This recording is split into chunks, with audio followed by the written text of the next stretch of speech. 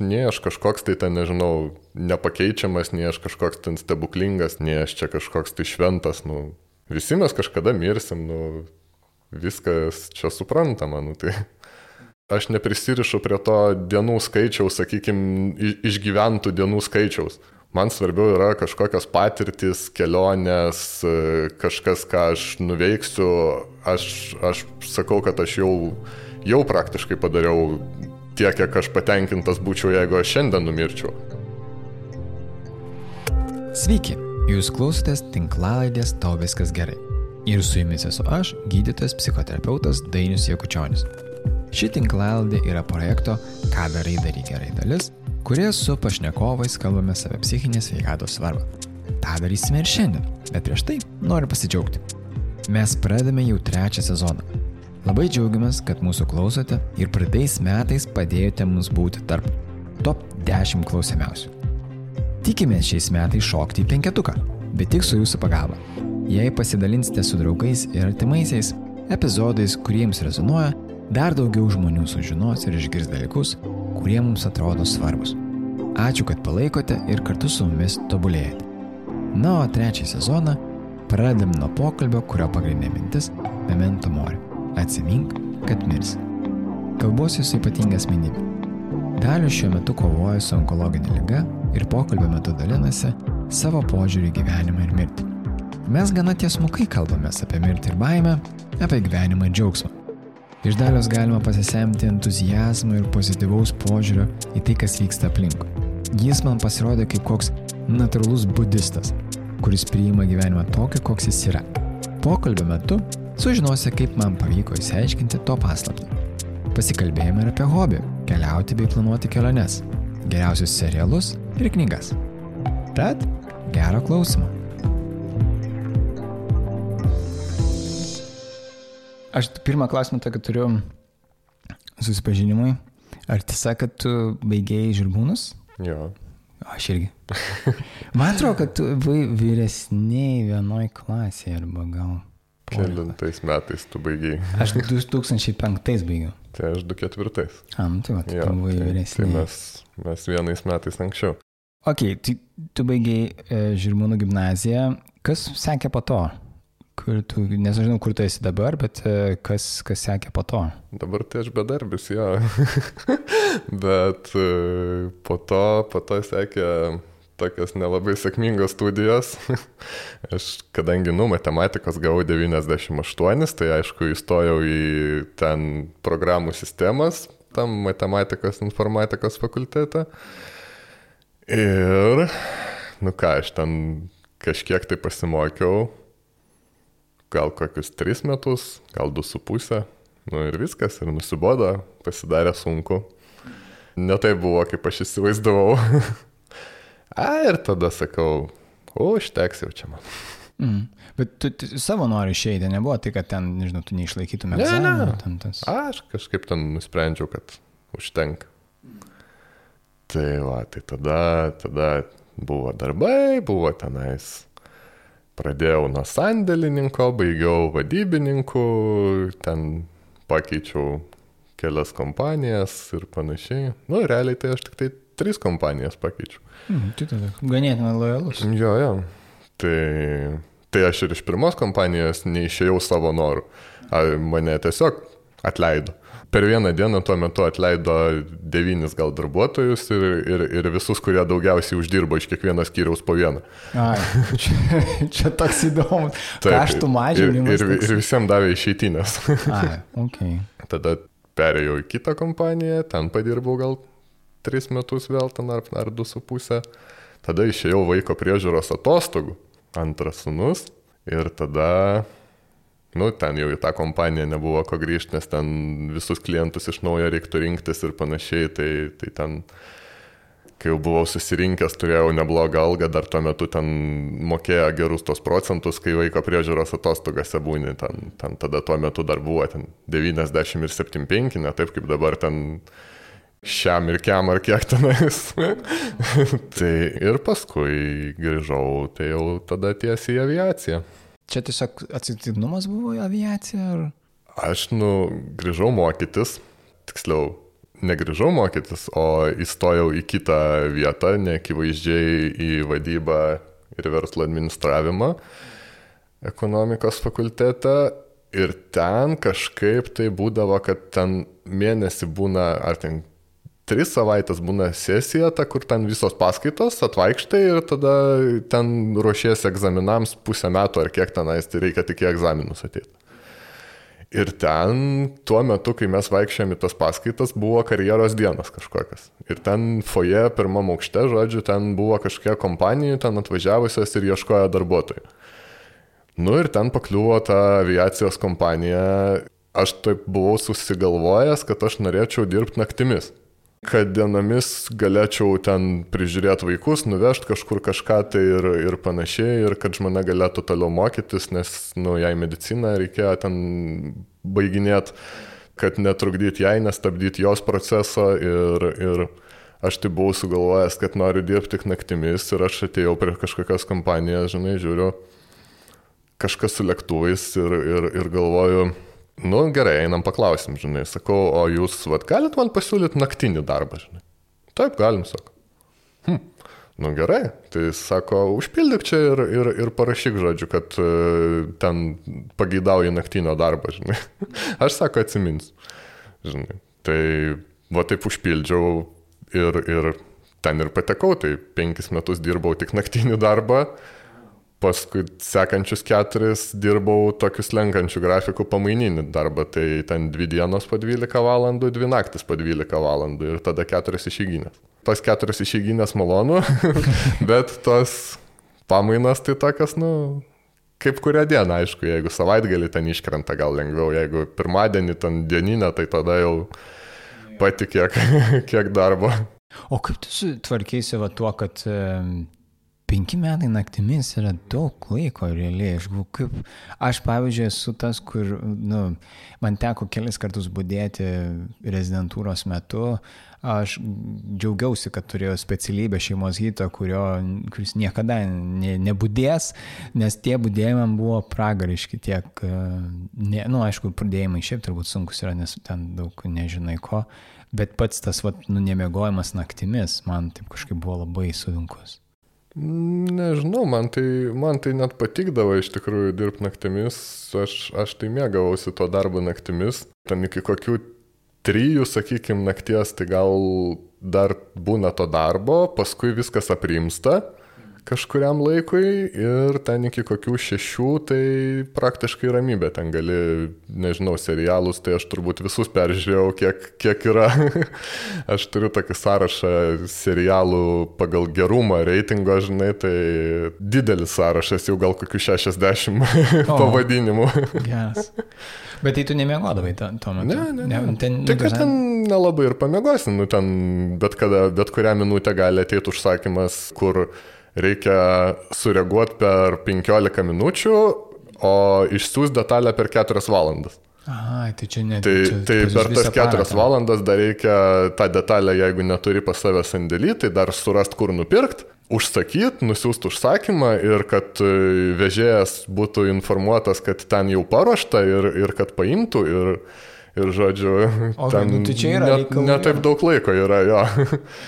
Ja, tai geriau, taip kažkiek pačilint ten, pažiūrėti ten kažkokį filmą šone ant ten atskiro monitoriaus, bet ir visą laiką būti įsijungus priešai save ten paštą, kad jeigu netyčia kažkas tai atsiunčia. O tu miegodavai dienomis tada? Jo. Kažkiek tai grįžti ir tada pamiegai? Jo, tai grįžti eini miegot. Jeigu nebūdavo dar kokių nors ten ispanų kursų ar kažko tai. Ar tu ispanų mokys? Jo. Ai, geras, savarankiškai tiesiog. Kursuose su mokytoju iš Ispanijos ir ten nedidelė grupė buvo, gal 4 žmonės. Bet tu norėjai mokytis ispanų, nes tiesiog man labai patiko. Geras, čia fainas yra, žinai, kur. Yra žmonės, kurie mokysi, tai važiuosiu į Ispaniją galbūt. Ne, aš kaip tik važiavau į Ispaniją paskui ir taip didžiavausi, kad aš ten susikalbu, žodžiu. Nes aš buvau B1 lygį jau išsilaikęs, tai jau visai taip, padori. Geras, fainai. Man taip net patogiau būdavo, aš dieną kažkaip, man sunku dirbti, nežinau, aš negaliu ten naktį, aš ateinu, man ten viskas ramu ir panašiai, ten kolegos kai kurie sakydavo, kad, mes tavęs matę nesam dar, žinai, ten jau 3 metai tu dirbi čia, o aš tavęs gyvai nesumatęs, žinai. Tai sako, gal kada susitinka, žinai, pasirodyti. O tai kas atsitiko, kad tu dabar nedirbi? Tai dabar tai atsitiko vėžys smegenų. Tai epilepsijos priepuoliai ir panašiai, tai... Tai tada jau nebe... Tai jo, tai kol kas, kol vyksta gydymas ir panašiai, tai dabar nelabai išeina. O kada tu sužinojai tai? 19 Liepos 15. Tai buvo epilepsijos priepuolis naktį iš niekur nieko. Atvažiavo greitoji, nes, žmona iškvietė greitąją, nes nesuprato, kas čia vyksta. Greitoji atvažiavo, išsivežė į Santorus. Padarė ten šitą kompiuterinę tomografiją iš pradžių, nes ten greitai. Yeah. Sako, ten kažkas pas tave gyvena galvoje, žinai. Aha, iš karto, ne? Jo, nes ten sako, toks teniso kamuoliuko dydžio darinys toks. Tai ten 10 centimetrų ar kažkas tai buvo skersmens. Bet kaip tik tai epilepsijos priepuolis, nieko daugiau. Nieko nejaučiu. Nei regėjimas, nei klausa, nei ten kažkas, žinai, kalbos struktūros. Jeigu daugiau priekė, tai ten regėjimas, pavyzdžiui, bet čia toksai. Tada padarė ten po dienos ar po 2 magnetinį rezonansą, sako, ten auglys, žinai. Tai va, tai tada operavo 1 kartą. Tada, kaip ir ten viskas lyg ir gerai. Tada po gal 3 mėnesių lapkritį, jeigu gerai atsimenu, sako, ten vėl padarė magnetą, ten tą kontrolinį tokį. Sako, ten, žodžiu, dar nemažai liko ir žodžiu, ten, sako, galėjo būti, kad kaip kempiniais buvo susispaudęs, mes pašalinom kažkiek tai, bet jis paskui atsistatė, žodžiu, išsiplėtė vėl. Tai sako, reikia dar kartą operuoti, žinai. Ir viskas, tai tada dar kartą operavo. Bet kaip aš sakau, smegenis operuoti, kaip nenugarą tenais ar ką nors, žinai, ten nepilvo. Išoperavo, atsistoja kitą dieną ir vaikštai, nes viskas tau gerai, žinai, tik tai galva suminduota. O prisimeni tą momentą, kai tau pasakė, kad čia kažkas negero, žinai. Prisimenu. Nes čia yra tas momentas, kur daugumai žmonių yra, jie negali net bandyti įsivaizduoti, kas tai per jausmas, būsena, kaip tu tą reagavai tai. Natūraliai. Ta prasme, gerai, reikia operuoti, operuojam, reikia daryti kažką, tai darom, tai... Bet tai nebuvo ten, žinai, kaip žmonės būna iš karto panika, iš karto... Tu žinai, viskas man jau dabar, tai paskutinioje ateina. Ne. Okay. Bet tavo požiūris, toks, nes jis labiau pozityvus yra šitoje vietoje, kad jeigu yra problema, mes ją sprendžiame. Taip, tai, o tai ką pakeisi, jeigu galvosi, kad ten, tai dabar man paskutinioji, tai ką tai keičia? Bet visą laiką tu toks buvai? Toks pozityvus, kur žiūrėti į gyvenimą. Taip, aš kitaip nemoku. Nes čia yra labai įdomi dalis, žinai, onkologinė liga niekam nėra nei juokinga, nei ten lengva su to susigyventi kartais. Ir tikrai žmonės pergyvena ir yra tų netekčių žmonių. Tavo tas pozityvumas, jisai ateina iš šeimos, iš kažkokių tavo gyvenime patirčių. Ar tu kažkaip gyvenime staiga buvai nusprendęs, viskas, aš gyvenime būsiu pozityvus ir man, nereikia parintis dėl kažko, ko aš negaliu kontroliuoti, pavyzdžiui. Taip, jeigu aš negaliu kontroliuoti, aš tiesiog, tai tada reikia atlikti visus veiksmus, kuriuos aš galiu kontroliuoti.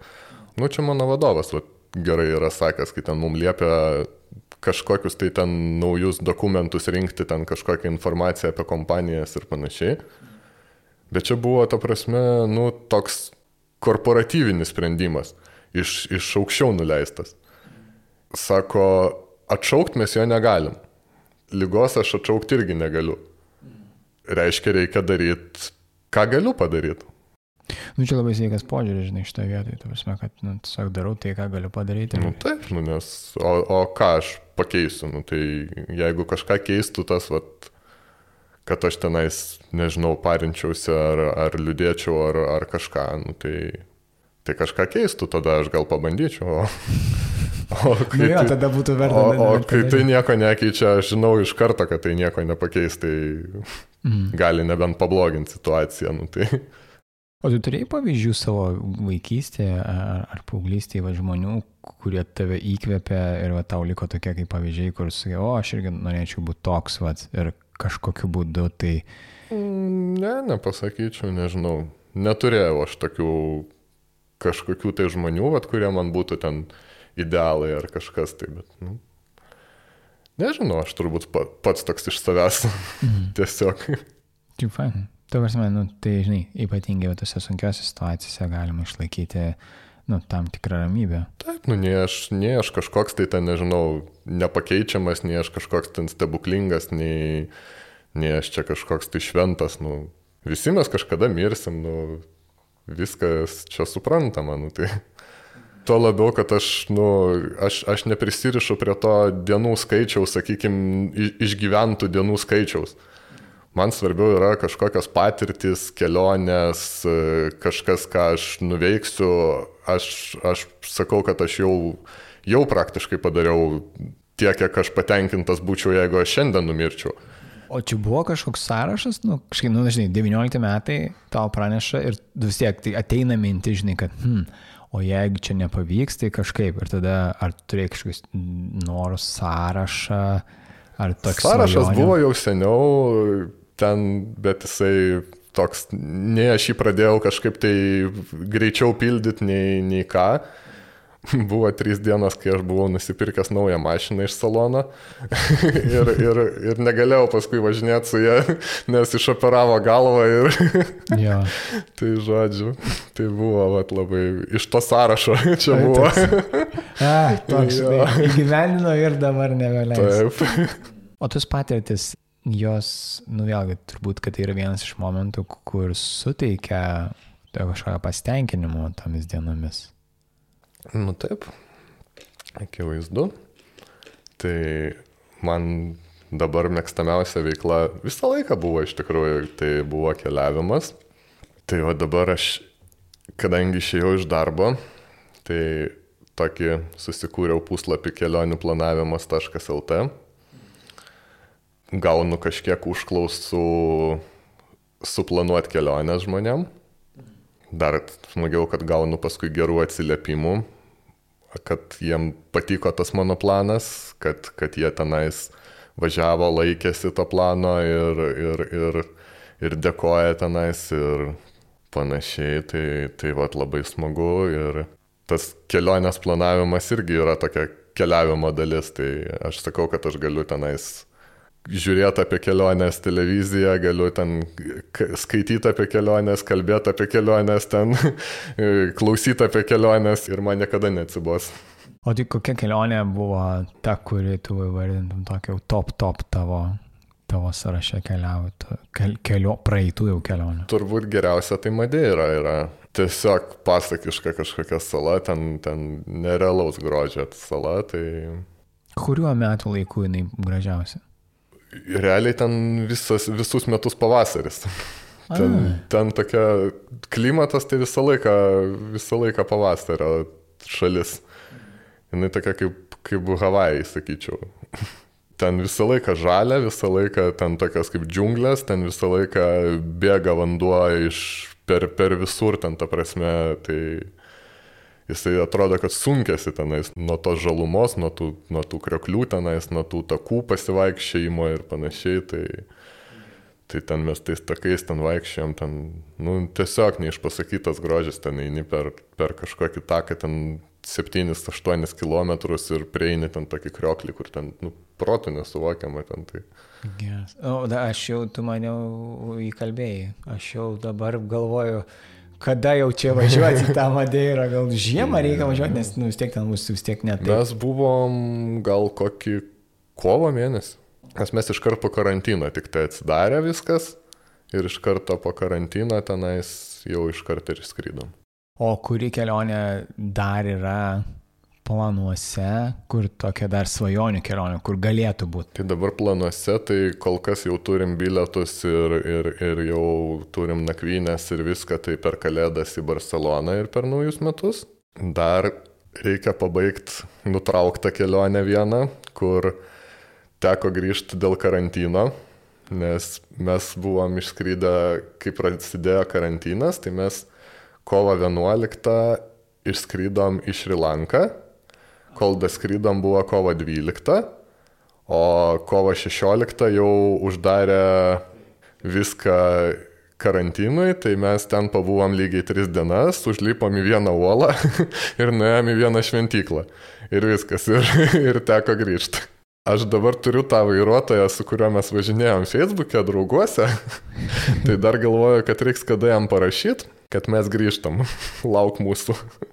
Čia tas laikas buvo, kur tikrai nemažai žmonių, kurie nesvarbu. Bet tuo metu ten buvo juokingi skaičiai, ten buvo gal, aš neatsimenu, 8 atvejai per visą šalį.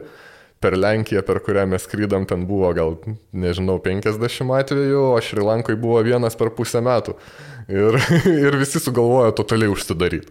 Jo, bet tada buvo tas toksai pavojus. Jo, tada panikos, buvo baisu, tenais. Paskui buvo 3000 per dieną ir visiems vienodai. Taip pripratom, žinai, toks yra, kad žmogus tiesiog pripranta prie situacijos ir jau viskas yra gerai, žinai, tai vietą.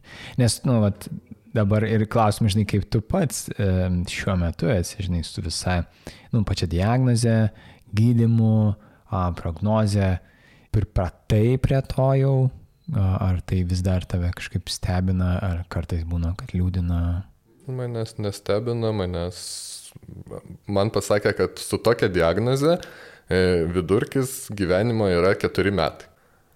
Aš taip priminčiau, galvoju, aha, gerai, tai jau pirmas sūnus bus pilnametis, tada, jeigu čia vidurkis, tai vis tiek ten kažkas, tai gal tokią diagnozę ten turėjo, koks ten dėdukas ar kažkas, tai ten kelis mėnesius pagyveno, tai reiškia, aš daugiau pagyvensiu, turbūt.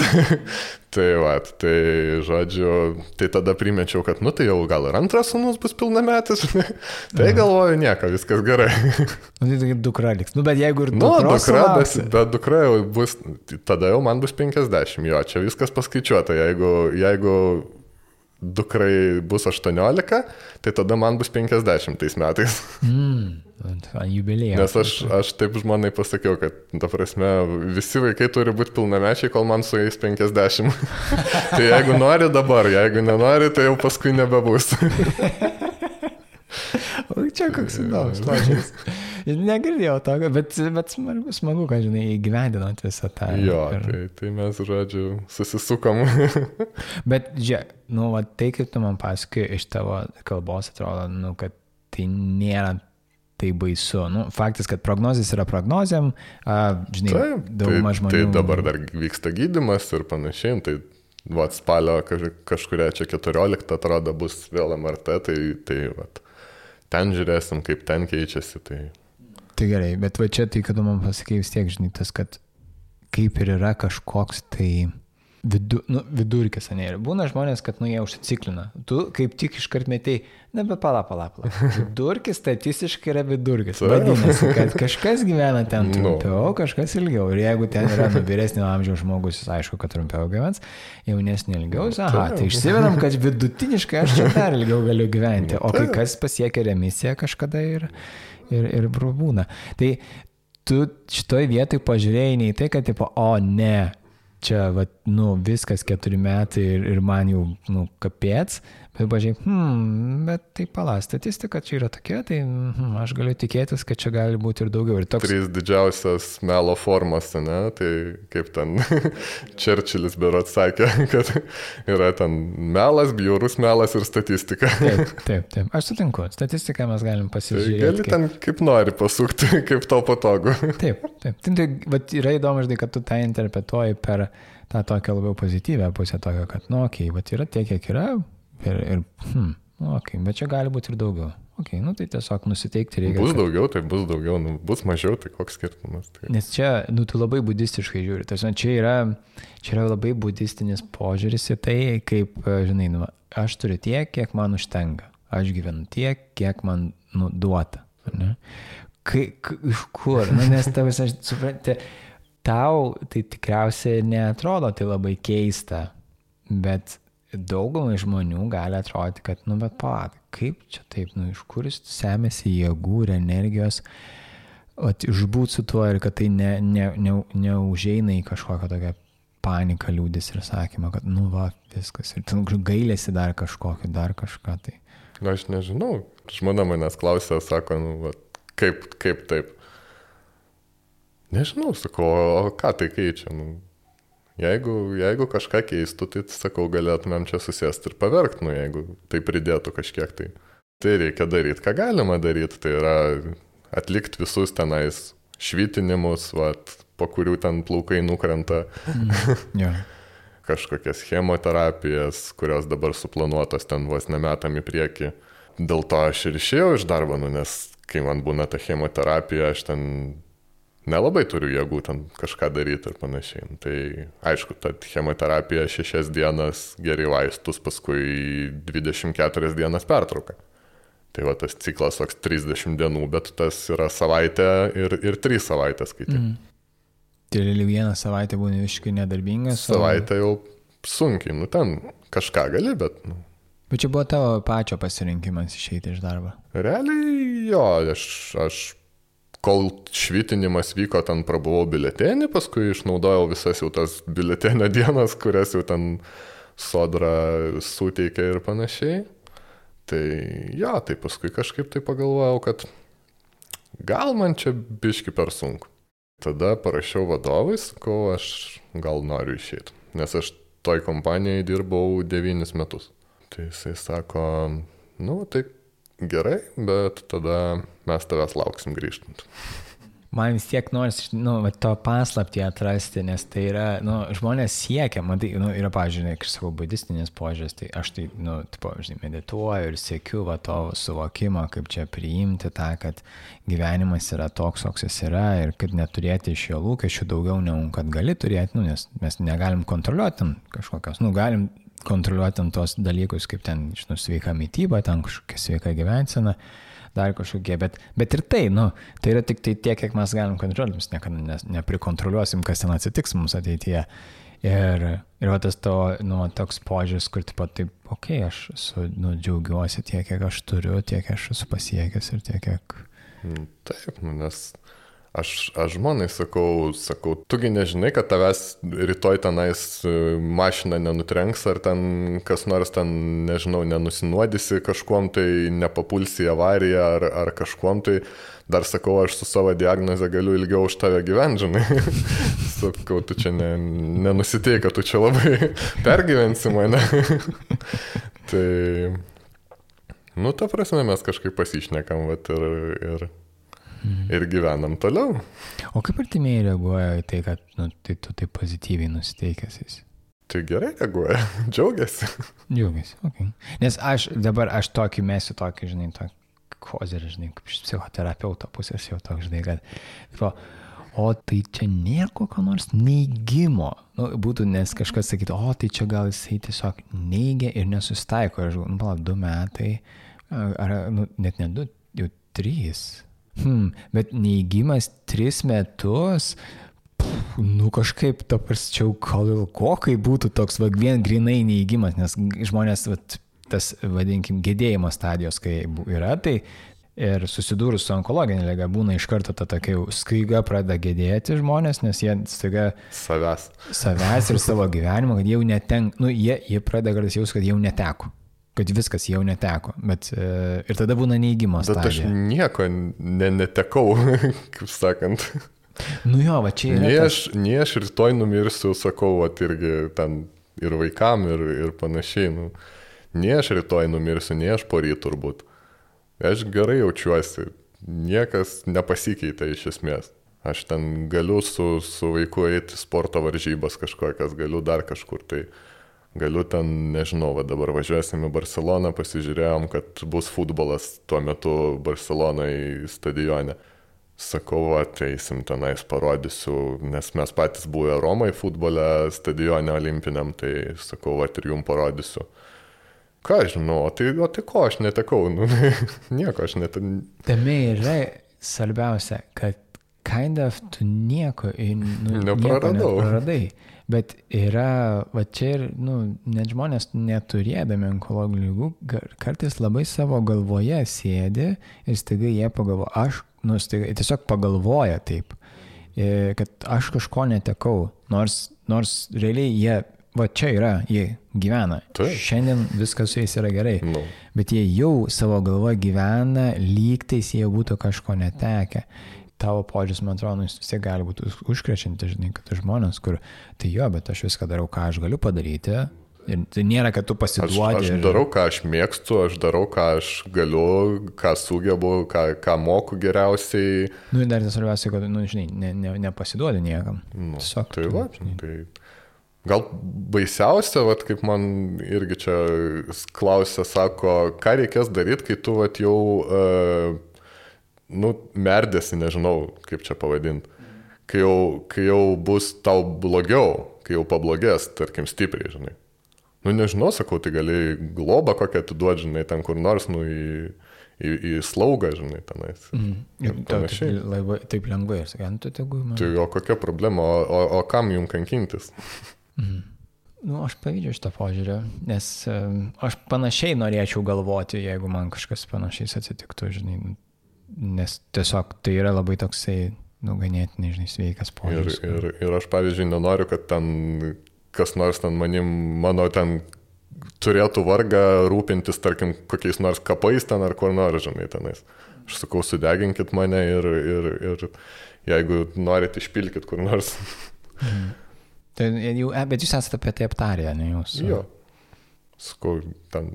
Jeigu kažkam tiks mano ten koks nors organas ar kas nors, tai ten galite atiduoti, padovanot, jeigu, kad kuo mažiau problemų būtų paskui.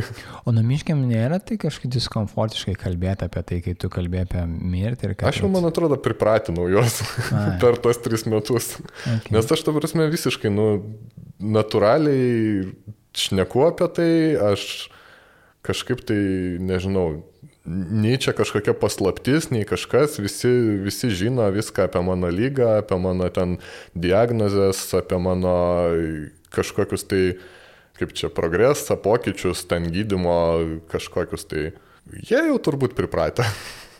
Matai, jeigu tu 3 metus jau visiems tą pasakoti, aš manau, kad jiem nebuvo kito pasirinkimo. Tai aš juos jau kažkaip tai apdorojau. Kadangi tu užsiminė apie serialus, tai aš turiu grįžti prie tų serialų, nes dabar, žinai, turėjai patirti, žinai, daug peržiūrėti. Tavo sąrašas, jeigu tu taip mestum, čia mums visiems, top 5, tavo nuožiūra, visiškai tavo nuožiūra, tik top 5 serialus, kuriuos tau labiausiai patiko ir galvotum, kad juos būtina pažiūrėti per gyvenimą. Tai Sostų karai, pirmoje vietoje. Okay. Tada antroje vietoje yra House of Cards. Okay. Tada trečioje vietoje turbūt yra Black Mirror. Šitas toks antiutopinis. Jo, bet toks geras. Ketvirtoje vietoje turbūt gal koks The Killing. Ten yra toks detektyvas apie Seattle berods miestą. Bet jis toks yra labai parodantis žmonių, kaip čia pasakyti, gal jausmus, gal psichologiją. Ta prasme, ten, kai vedė mirties bausmę atlikti vieną kalinį, tai jam jau ten, jis taip vaidino, kad jau ten jam linko kojas ir ten, jis ten, žodžiu, taip realiai aš dar nebuvau matęs. Okay. Tai sakai, kad tiesiog labai gera vaidyba. Jo, ir šiaip, tu prasme, jis toks išbaigtas. Ir gal koks Mr. Robot? Tai be abejo, kaip be Mr. Robot. Bet aš vieno serialą pasigendu. vieno pasigendu. Nežinau, ar žiūrėjai, nežiūrėjai. Jis ganėtinai senas, man atrodo, 90 gal 4, jeigu neklystu. The Wire. Šitą nežiūrėjau, aš girdėjau daug apie jį visokių atsiliepimų, bet nežiūrėjau. Tai rekomenduoju. Pirmas sezonas tai nuostabus, tikrai nuostabus. Kiti tokie, galima žiūrėti, bet pirmas yra iš vis. Ten... Yra tokių, House of Cards paskutinis sezonas irgi, kai jau Spacey išėmė ten dėl to skandalo, ten paskutinį sezoną, aš kaip supratau, tiesiog kuo greičiau užbaigė. nes jis taip gavosi ten labai jau. Kartais turi kažkas pabaigti, nes yra įsipareigojami. Jo. Toksai. Tai o ten koks nors, pavyzdžiui, True Detective irgi ten yra, tik tai gal pirmas sezonas toks stiprus. Jo. Kiti jau tokie, ten. Jo, aš sutinku, kažkaip pirmas buvo labai geras. Matthew McConaughey ten buvo tas gerai, jisai ten visas. Tas buvo, jo. Ir garso takelis dar labai geras. Jo, ten žiauriai geras. Ta prasme, ten. Wow. Kas tave įkvėpia? Mane kartais serialai iš tikrųjų įkvėpia šitą vietą ir sukelia kažkokiu tai tokiu maloniu jausmu. Kas dar galėtų būti tai? Žinau, kad kelionės vienas iš tų dalykų, kurie kažkiek įkvėpia. Kelionių planavimas man visą laiką labai nuotaiką pakelia. Gal knygos? Ir skaitai? Daug skaitau. Kaip daug, čia žiūrint su kuo lyginti, aišku, kaip Einšteinas sakė, viskas yra reliatyvu, bet paskaitau ją. O kas tam mėgstamiausi autoriai? Ar tai yra testinės? Žinai, kaip būna, pavyzdžiui, aš dabar skaitau Jo Nesbo, man atrodo, tos detektyvus. Tai atrodo, jie kaip yra testinės visas ir atrodo, šitas autoris patinka. O yra kai kurios knygos, pavyzdžiui, kaip Apšviestoji, dabar neatsimenu pavardės autorės. Jos yra viena, aš ją skaičiau, bet ta knyga, man atrodo, tokia viena iš tokių geriausių gyvenime perskaitų. Bet tai ar tu turi autorius, ar tai yra daugiau tokios kaip knygos, kurios tave įkvėpia? Gal aš kažkaip tai išsirenku. Tarkim, to autoriaus yra kelios knygos. Tarkim, paimkim Orwellą. Ten Gyvulių ūkis, ten 1984, aš turbūt nieko daugiau iš Orwello ir nesuskaitęs. Tai kurios jau yra ten klasika, žymiausias ir panašiai. Taip. Koks Remarkas, tarkim, tai ten irgi ten 3 draugai, vakarų fronte nieko naujo ir ten... Tai žymiausias tai. Tai aš kol kas einu per tas, kurias, privaloma perskaityti, žinai, tą programinę literatūrą. Taip. Dabar neseniai, tai mane žiauriai užkabino šitas Murakamis. Tai aš tą vienas Q84, tai tiesiog suvalgiau ten, nežinau, per kelias dienas.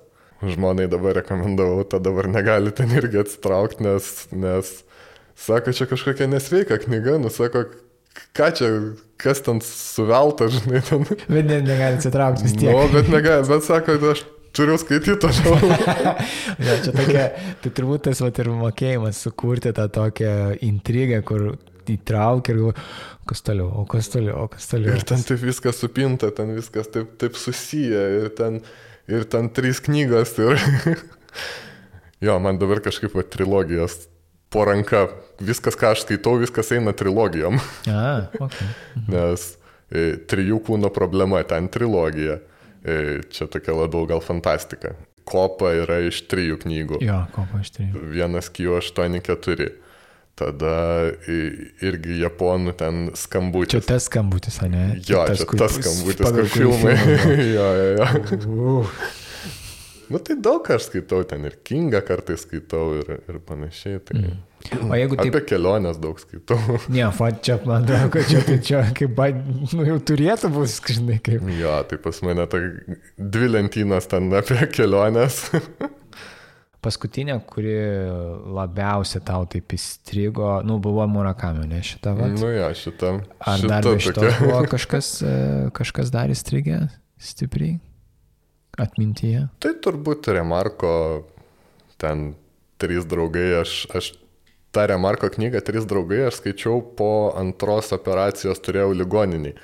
Tai atėjo kažkoks vienas daktaras, sako, ką čia skaitai, žinai, sakau, 3 draugai, žinai. Oi, sako, 3 kartus skaičiau, 3 kartus verkiau. Kaip ten tą moterį, žodžiu, vežė į kalnus ir kaip jinai vis tiek ten numirė. Tai, blemba, ten tokia jautri knyga. Tai klasika tau irgi. Jo. Tai klasika, man žinai, klasika yra klasika. Klasika yra klasika, dėl to jinai ir klasika. Jo, nes vis tiek visą laiką turi savo įtakos. Tai toks vienas iš paskutinių, gal čia klausimas, gal prašymas, toks būtų, žinai, ką tu galvoji, galima būtų palinkėti žmonėms iš tavo pusės, ko tu norėtum palinkėti žmonėms? Arba kaip tu manai, ko jam gal kartais trūksta ir galėtum jiem palinkėti kažką? Neįsivaizduoju, tiesą pasakius, budistinio požiūrio į gyvenimą, kaip tu man paaiškinai, kad čia yra budistinis požiūris. Ta prasme, nieks neprarasta, nieko neatėmė ir viskas yra gerai. Ir jeigu atsibudai šiandien, tai reiškia viskas gerai. Čia mačiau kažkur tai vieną video, kur klausė žmogus, jeigu aš tau duočiau 1 000 000 eurų, tai ar tą dieną dar kas nors galėtų sugadinti, ar jau nebežinai? Sako, turbūt sunku būtų sugadinti. Bet sako, o jeigu pasakyčiau, kad aš duodu tau 1 000 000 eurų, bet rytoj tu neatsibusi. Tada sako, turbūt pagalvotum. Tai sako, o tai, kad tu šiandien atsibudai, ar nėra geriau nei 1 000 000 eurų? Perspektyva. Tai čia viskas priklauso nuo požiūrio. Čia labai geras šitas pasakymas. Tai ačiū tau už pasidalinimą ir ačiū, kad atvykai. Neraška.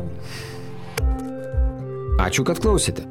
Jei norėtumėte papasakoti savo istoriją ir pakalbėti su manimi, rašykite į info@kadaraidarygerai.lt arba tiesiogiai man socialiniuose tinkluose. Prenumeruokite mūsų tinklalaidę ir išgirskite pirmieji naujausius epizodus. Prisijunkite prie bendruomenės ir Ką darai, daryk gerai šeimos. Iki kito gero susiklausymo.